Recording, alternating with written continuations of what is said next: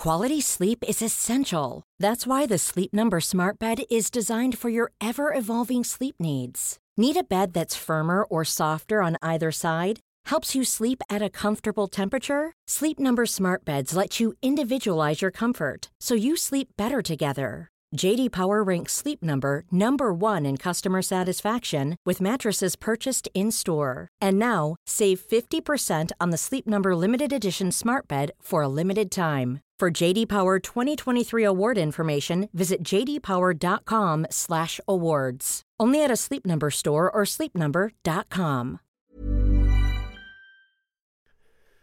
The following on podcast is proudly sponsored by Barbados Tourism. Before we kick off the show, I just wanted to take a moment to remind you that the ICC Men's Cricket T20 World Cup Final is taking place in Barbados this summer. This, by default, gives all of my fellow cricket fanatics the perfect excuse to go and book a holiday to Barbados in June and experience firsthand the euphoric atmosphere at the Kensington Oval, the cricket mecca of the Caribbean. If the cricket alone isn't enough to tempt you, then let me be the one to remind you that a trip to Barbados can also include leisurely strolls along the breathtaking coastline, mouth-watering flavours of the world-class Bajan cuisine, and, of course, plenty of rum. Head to visitbarbados.org/cricket today to book the trip of a lifetime to Barbados, the best place to be a cricket fan.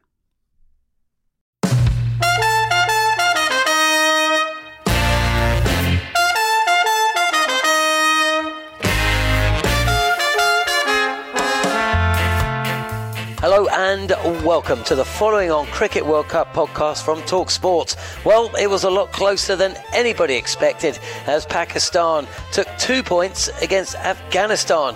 Pakistan looked like they were going to throw victory away, but in the end the Afghanistanis shot themselves in the foot to lose a game all of England hoped they would win.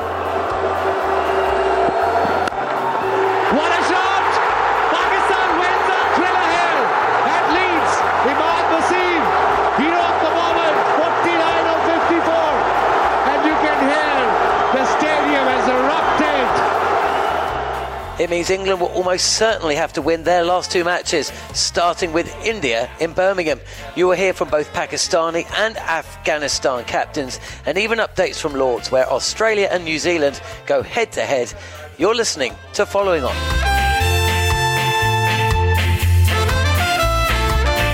Well, 2 big matches taking place in England today. Lords in London and Headingley in Leeds. And whilst my body is very much in London, my mind at several times today was very definitely in Leeds. Andrew McKenna was reporting on Afghanistan versus Pakistan.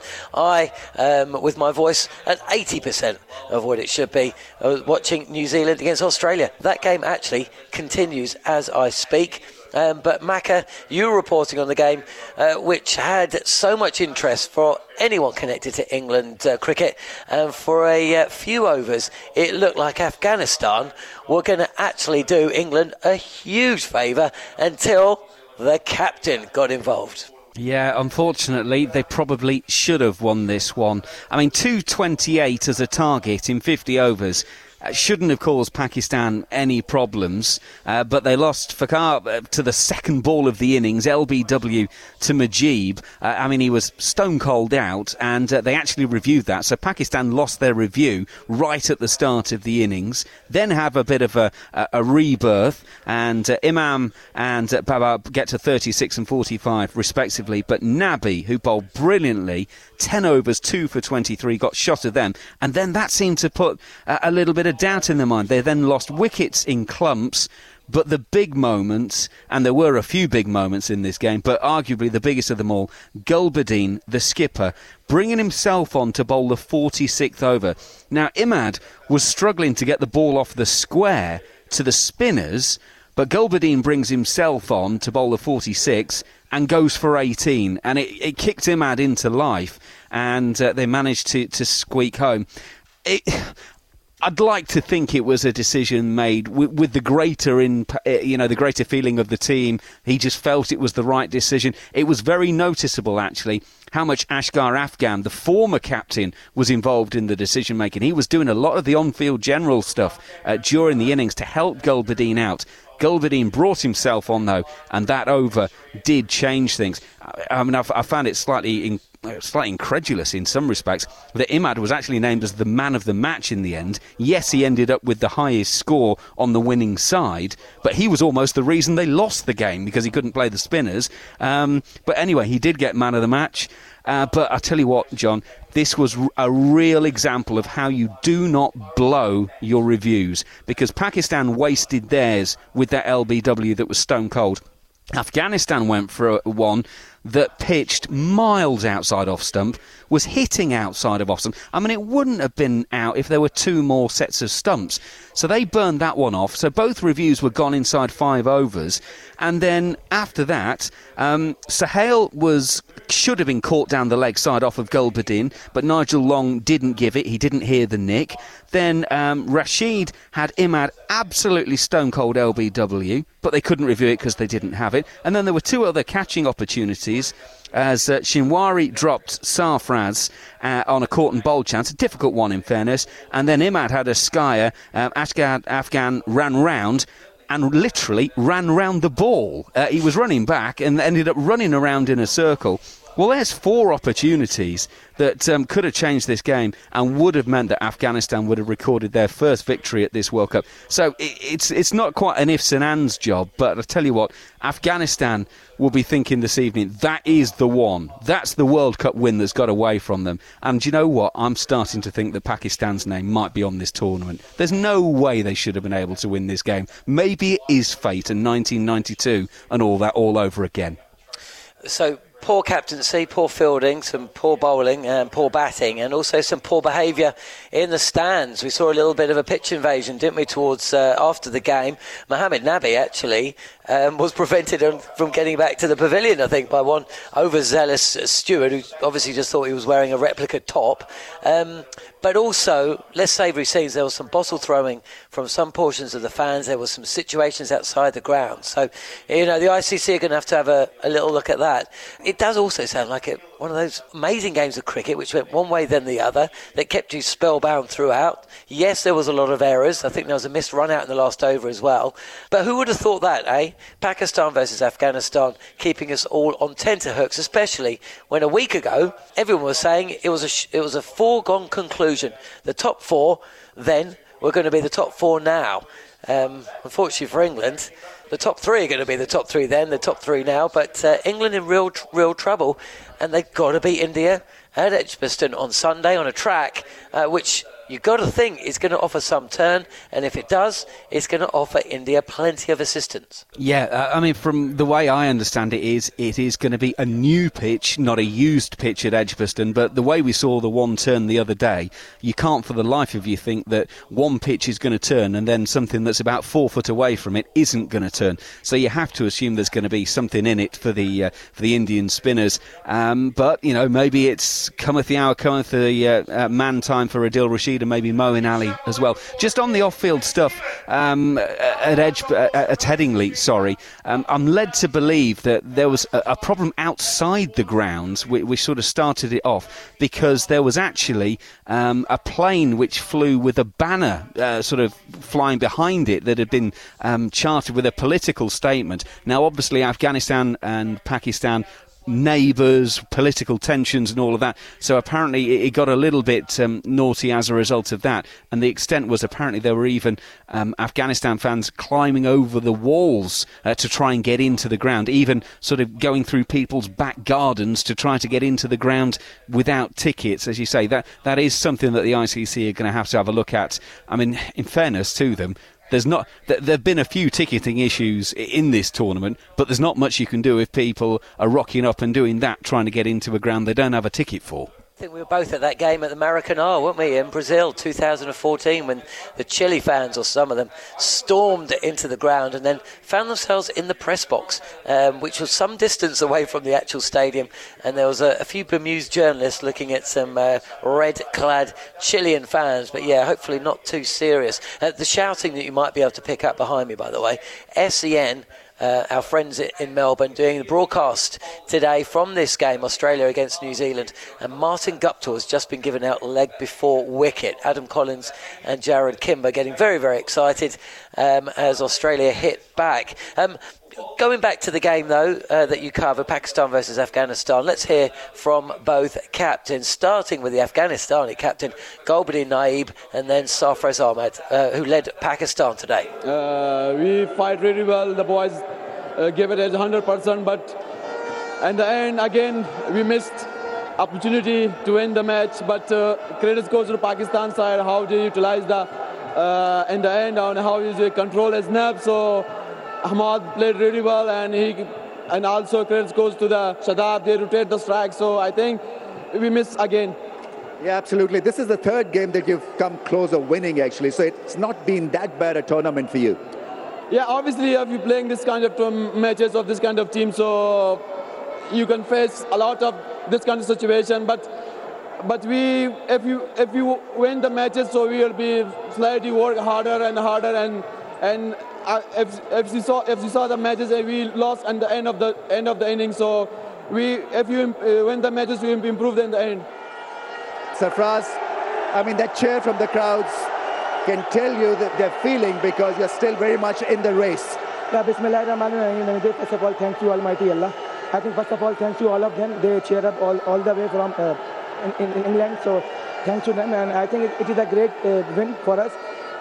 It is not an easy pitch to bat on, but credit goes to Imad. The way he batted, the way he handled the pressure, I think hats off to him.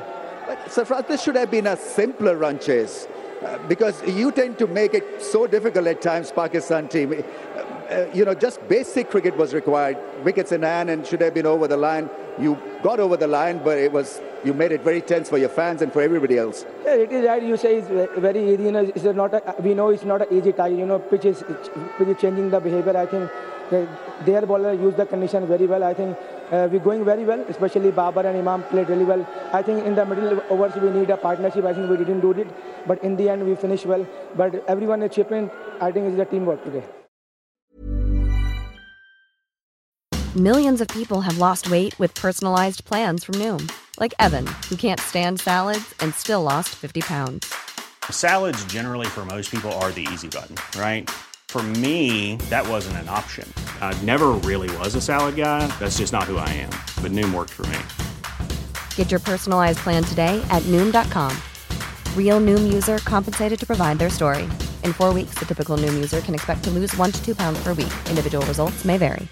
Hiring for your small business? If you're not looking for professionals on LinkedIn, you're looking in the wrong place. That's like looking for your car keys in a fish tank.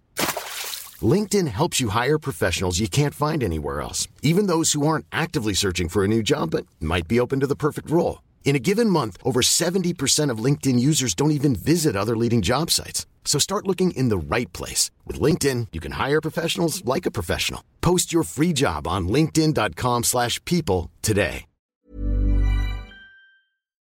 The following on podcast is proudly sponsored by Barbados Tourism. If your passion for travel is on par with your passion for cricket, then I have some excellent news. The ICC Men's Cricket T20 World Cup Final is being hosted in Barbados this June, which makes it the perfect destination for your summer holidays this year. To make the most of your trip, you can also experience 8 matches from the series in Barbados, including England against Scotland and England against Australia. In under a month's time, you could be spending your days exploring the vibrant streets of Bridgetown, drinking rum in the sunshine and experiencing exotic Bajan delicacies. In the culinary capital of the Caribbean, there truly is something for everyone. There's no need to wait a second longer. Head to visitbarbados.org/cricket today to book the trip of a lifetime to Barbados, truly the best place to be a cricket fan. Well, as you'd expect, Gulbadine, what can you say? He shouldn't have brought himself on to bowl. I was really surprised. I mean, okay, we all make mistakes, don't we? He brought himself on to bowl. He went for 18, but he bowled the final over as well when you've got Shinwari, who's going at 4 and over, and if he'd done that with that final over, Afghanistan would have won. Plenty of anger on social media for Gulbadine's actions today. But look, it's England's own fault, isn't it? We should never be in this position where we're essentially hoping a team that has never won a World Cup game beat Pakistan. It's actually ridiculous that we've got to this stage. One thing I would say in Gulbadine's defence, John, and there isn't a great deal of it, yes, he could have gone to Shinwari, who had 2 overs to spare, but part-time spinner is asking a lot. The problem was Hamid Hassan got injured after bowling 2 overs. Now, he was given the guard of honour from his teammates coming out onto the field to come onto the field for the bowling half of the game, because this is his last game. He's decided to call it a day, and unfortunately he ended up calling it a day slightly earlier than he'd planned. He bowled 2 overs for 13 and then had to go off because he did a hamstring. So I wonder if Hassan actually would have been bowling that over that Gulbadine ended up bowling himself. Maybe he felt that the plan was always to have seamers at the end, therefore I'm going to have to do it. On England, I think you're absolutely right. This whole Johnny Bairstow, Michael Vaughan thing has kind of... It's got a bit confusing, and of course the truth with so many of these things is actually both parties are right with a certain degree of where they're coming from. For me, I've said this before, England's performance against Australia, I don't sort of hammer them too much for that. They were completely stuffed by a world-class bowling performance. My issue with England was their performance at Headingley against Sri Lanka in that game. I didn't understand why a side that for the last 2 or 3 years has been so positive, has been so dominant, trying to almost bully the opposition, I didn't understand why they throttled back and almost got themselves into trouble. I still to this day can't work that one out. Had they won that game, the Australian defeat, yes, it would have been disappointing, but it wouldn't be quite as potentially catastrophic as it might end up being. Well, look, there's plenty of talk about Pakistan pipping England for that place, but I wouldn't rule out Bangladesh, you know. They've been playing, I would say, better cricket consistently than Pakistan. They've got a big game against India, but could be a straight shootout between Bangladesh and Pakistan. We saw Pakistan buckle today. If it comes down to it, a winner-takes-all clash between Bangladesh and Pakistan, I'm backing the Tigers. There has been some other action, and we're going to be talking about Australia and New Zealand very shortly. But TalkSport 2's Scott Taylor has cast his eye over the World Cup, away from events at Headingley. Let's hear what he found out. Thanks very much, John. Yep, away from a bumper day of Cricket World Cup action, here's what else is happening at the tournament. Well, Sri Lanka, they missed the opportunity to move level with England after a 9-wicket thrashing by South Africa at Chester Street. That defeat has significantly dented their hopes of reaching the World Cup semi-finals, and after unbeaten half-centuries from Faf du Plessis and Hashim Amla, eased South Africa to the victory target of just 204 runs with more than 12 overs to spare. Amla starred with an unbeaten 80 after struggling for form early in the tournament, and with his international career coming to an end, his captain du Plessis has said that only he will decide his own career. He said he wants to keep going, so I see certainly great players almost planning the exit. So, you know, if Ash is doing well and he still wants to play, then he'll keep playing. Meanwhile, away from the pitch in today's World Cup match between Pakistan and Afghanistan, fans have clashed and at least 2 people were evicted from the stadium after trouble broke out in the stands during play, while police were also forced to separate fans outside ahead of the match. A plane also flew over the stadium showing a political message highlighting the uneasy relationship between the two countries. And looking ahead to Sunday's World Cup action now in England, they face a must-win game against unbeaten India at Edgbaston if they're to have any chance of making the knockout stages. Ahead of the game, India captain Virat Kohli admits he's been surprised by England's struggles at the Cricket World Cup.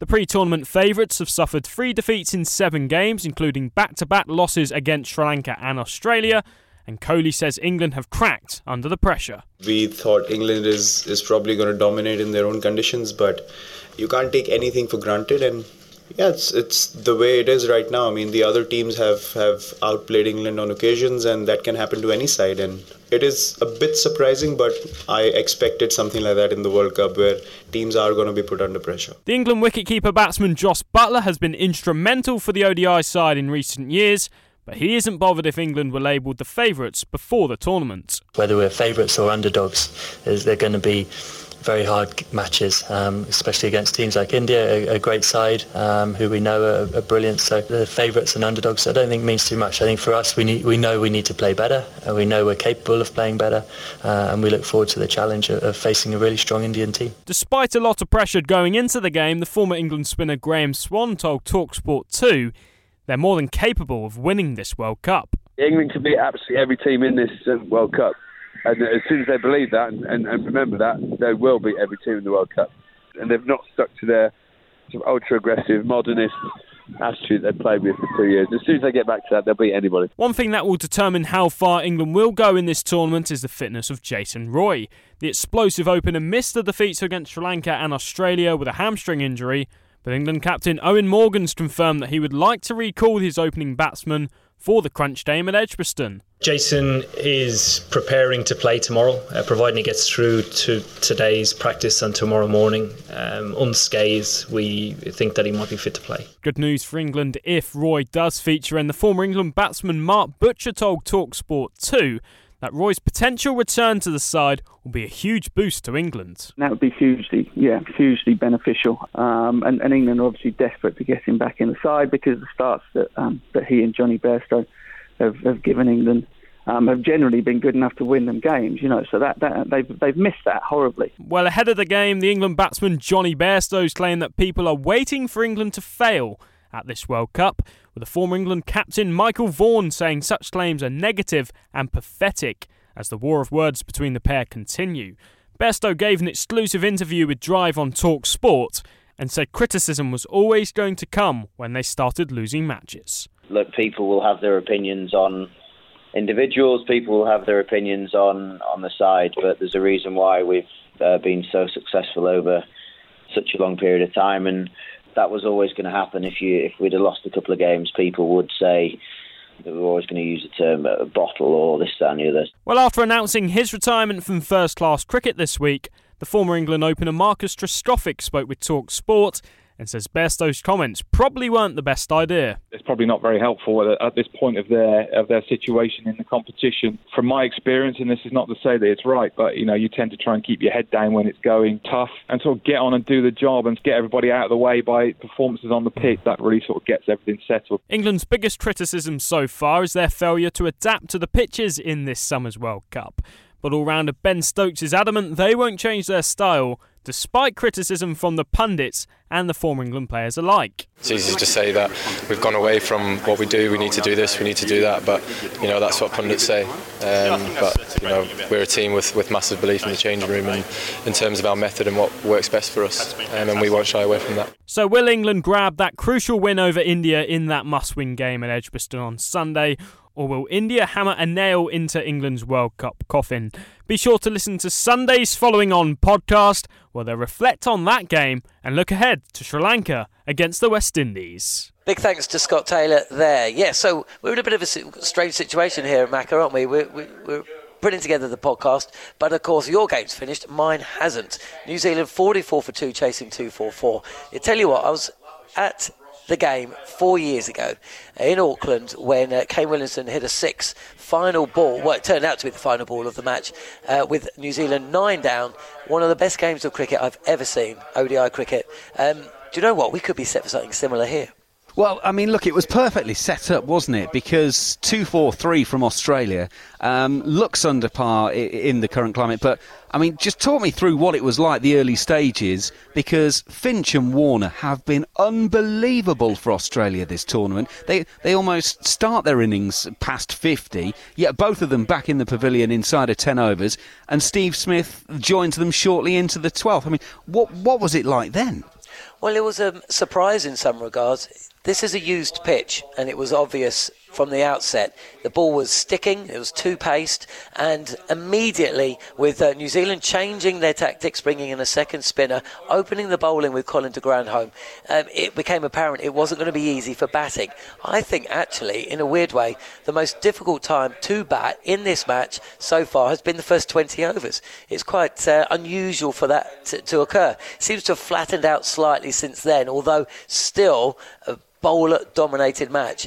Australia, though, who were 92 for 5 at one stage, and thanks to two of the best catches you will see all World Cup. If you haven't seen Martin Guptill's grab at leg gully, we'll do so. And shortly after that, check out Jimmy Neesham's catch, a sharp return from his own bowling from Glenn Maxwell. Two absolute worldies. And at that point, Australia on the rack. And if it wasn't for some uncharacteristic fielding from New Zealand, Martin Guptill putting down Usman Khawaja went on naught and also 35 and a run-out opportunity. Australia could have been bowled out for less than 200. The reason they didn't, well, those let-offs for Khawaja, he top scored with 88. But for me, and it'd be interesting if Australia do win this game and the Man of the Match award goes to a batsman, for me, the best innings I've seen so far, bearing in mind, still got to see Kane Williamson and Ross Taylor, who are both at the crease at the moment, was Alex Carey. He seemed to be batting on a different track to everybody else. Looked at a real touch of class, and it was his 105-run partnership with Khawaja that has given Australia a sniff. In reply, Behrendorff, a bloke who was only supposed to be playing the last game, to give Nathan Coulter-Nile a break and to switch things around so Lyon could come in for a Zampa. He plays again today, and he's taken the first 2 wickets to fall. Got to ask you, though, about Usman Khawaja. He was the first of the hat-trick from Trent Boult. Congratulations to Trent Boult. But Usman Khawaja, he might have been the top scorer, but 88 from 129 balls. That's a strike rate of 68. Now, I know that Australia were in trouble, but is that strike rate, and that is pretty much a typical Usman Khawaja innings, is that strike rate good enough in a one-day international for the guy batting 3? On this pitch, Macca, with 5 wickets down, yeah. You know, it was the most uncharacteristic innings from Khawaja, who either looks terrible and gets out, or looks like an absolute worldie and sticks around and scores big. There's a drop at first slip. Has that gone down? I think it was Williamson. Nathan Lyon tossing one outside off stump. Williamson on almost with a crooked bat there. It went straight to first slip, and Steve Smith put it down. So there you go. There's another life for Williamson, who's been terrific, but he's had some chances. But going back to the point you're making about Khawaja, it's a really tricky pitch. And Khawaja, I thought, batted very, very well because he stuck in and he battled the conditions and he did what Australia needed to do. Carey at the other end just looked, as I say, class apart. Well, I'm just going to tell you on that one. Far be it from me to give an Australian an excuse and a way out, but that, I think, has brushed Alex Carey's gloves on the way through to Steve Smith, which is why Steve Smith has almost overrun that. He moved to his left, and it ended up almost hitting him in the throat. So I think it takes a little nick off of Carey's gloves. I don't want to defend him because it's Australia and it's against the Kiwis and all of that, but I think we have to give him a little bit of mitigation. Yeah, fair dues. It sounds a bit like Stuart Broad when he edged to first slip. That's how everyone describes it, and he didn't walk. He didn't edge to first slip, did he? He edged to Brad Haddin behind the stumps, and it cannoned off his pad and to first slip. Look, it's been a terrific knock here, Macca. At the end of the day, New Zealand need this more than Australia because Australia are already through. And, you know, the point you made at the top was a really good one.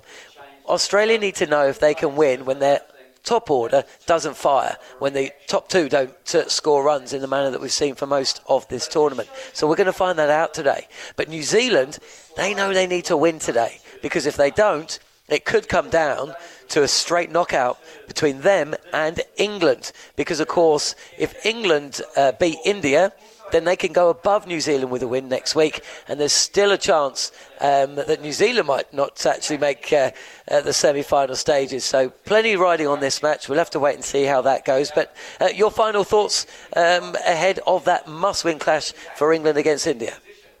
Well, I think it's very telling that England have said today, Jason Roy, they're hoping that he will play as long as he comes through the warm-up. That tells you how significant it is. That tells me they know it is now almost win or bust, both in terms of the tournament and Jason Roy's hamstring. James Vince, I'm afraid, hasn't made a convincing case to say to Jason Roy, no, you're not 100%, we're not going to play you. So it's going to be really telling. It looks like England know the significance of this, and therefore it is a massive, massive moment. Can Jason Roy come through that warm-up, and just what state is that hamstring in? Brilliant stuff, Macca. Well, Macca will be back reporting on some of the other games taking place this week on TalkSport and TalkSport 2. Hopefully, England will still be in the top 4 by the time Macca puts the cans and the microphone back on. But that's pretty much all we've got time for following on today. To never miss another episode, be sure to subscribe either on Apple Podcasts or your favourite podcast app. See you tomorrow, straight after England against India.